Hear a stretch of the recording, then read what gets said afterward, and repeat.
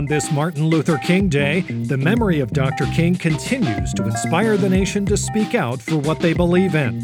Hear why the family of the late civil rights activist is urging people to spend this day of remembrance twisting his words to fit their own personal political agendas. And later, a growing number of everyday Americans are expected to receive their COVID vaccine in the coming months, but many are still apprehensive. Hear why exhausted researchers are now being forced to explain to the public that the COVID vaccine will not shrink you down to the size of an ant. From The Onion and Onion Public Radio, I'm Leslie Price, and this is The Topical. If you'd prefer to be alone with your thoughts at this time, well, then you better start thinking about the news, because I'm not going anywhere. Back in a moment. This episode is brought to you by Shopify. Do you have a point of sale system you can trust, or is it a real POS? You need Shopify for retail. From accepting payments to managing inventory, Shopify POS has everything you need to sell in person. Go to shopify.com/system, all lowercase, to take your retail business to the next level today. That's shopify.com/system. Well, if you've been worried about the vaccination's safety, a new announcement should put your mind at ease. A group of exhausted researchers from the Centers for Disease Control and Prevention just added to a series of announcements informing the public that the COVID vaccine will, in fact, not shrink you down to the size of an ant. OPR science reporter Rebecca Neal was at the press conference with this. Oh, come on. Let's be clear. There's no evidence whatsoever suggesting anyone, will turn into an ant after taking the vaccine. It's to make sure you don't get sick. So let's just put an end to those rumors.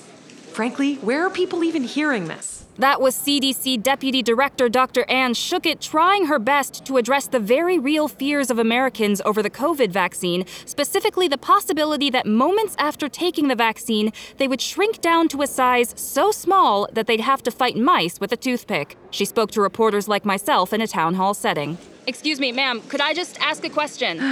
Sure. Thank you.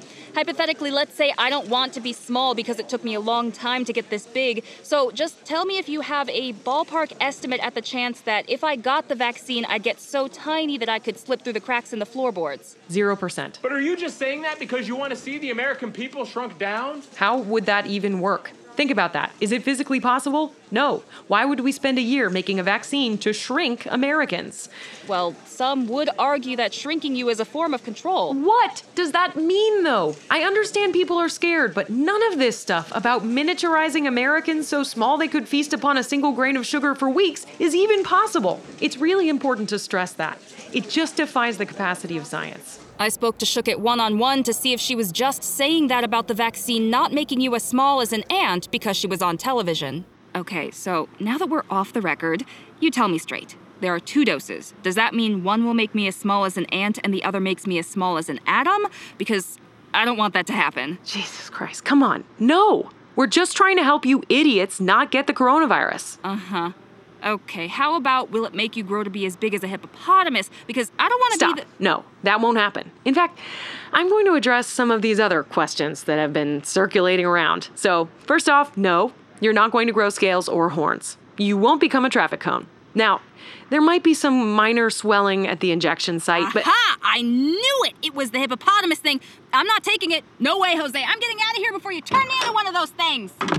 Yet, despite the CDC's best efforts, average Americans remain worried about the potential fallout of the vaccine. After the interview, I spoke to Iowa residents Lindsay and Peter Cartwright about their concerns. A hippopotamus? No way. I don't want to be one of those guys. That's what I said. Yeah, I'm definitely not getting one.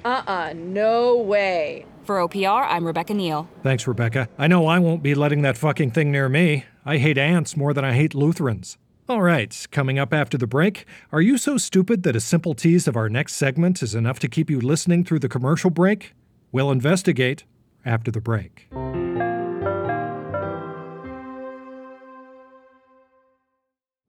This episode is brought to you by Shopify. Do you have a point of sale system you can trust, or is it a real POS?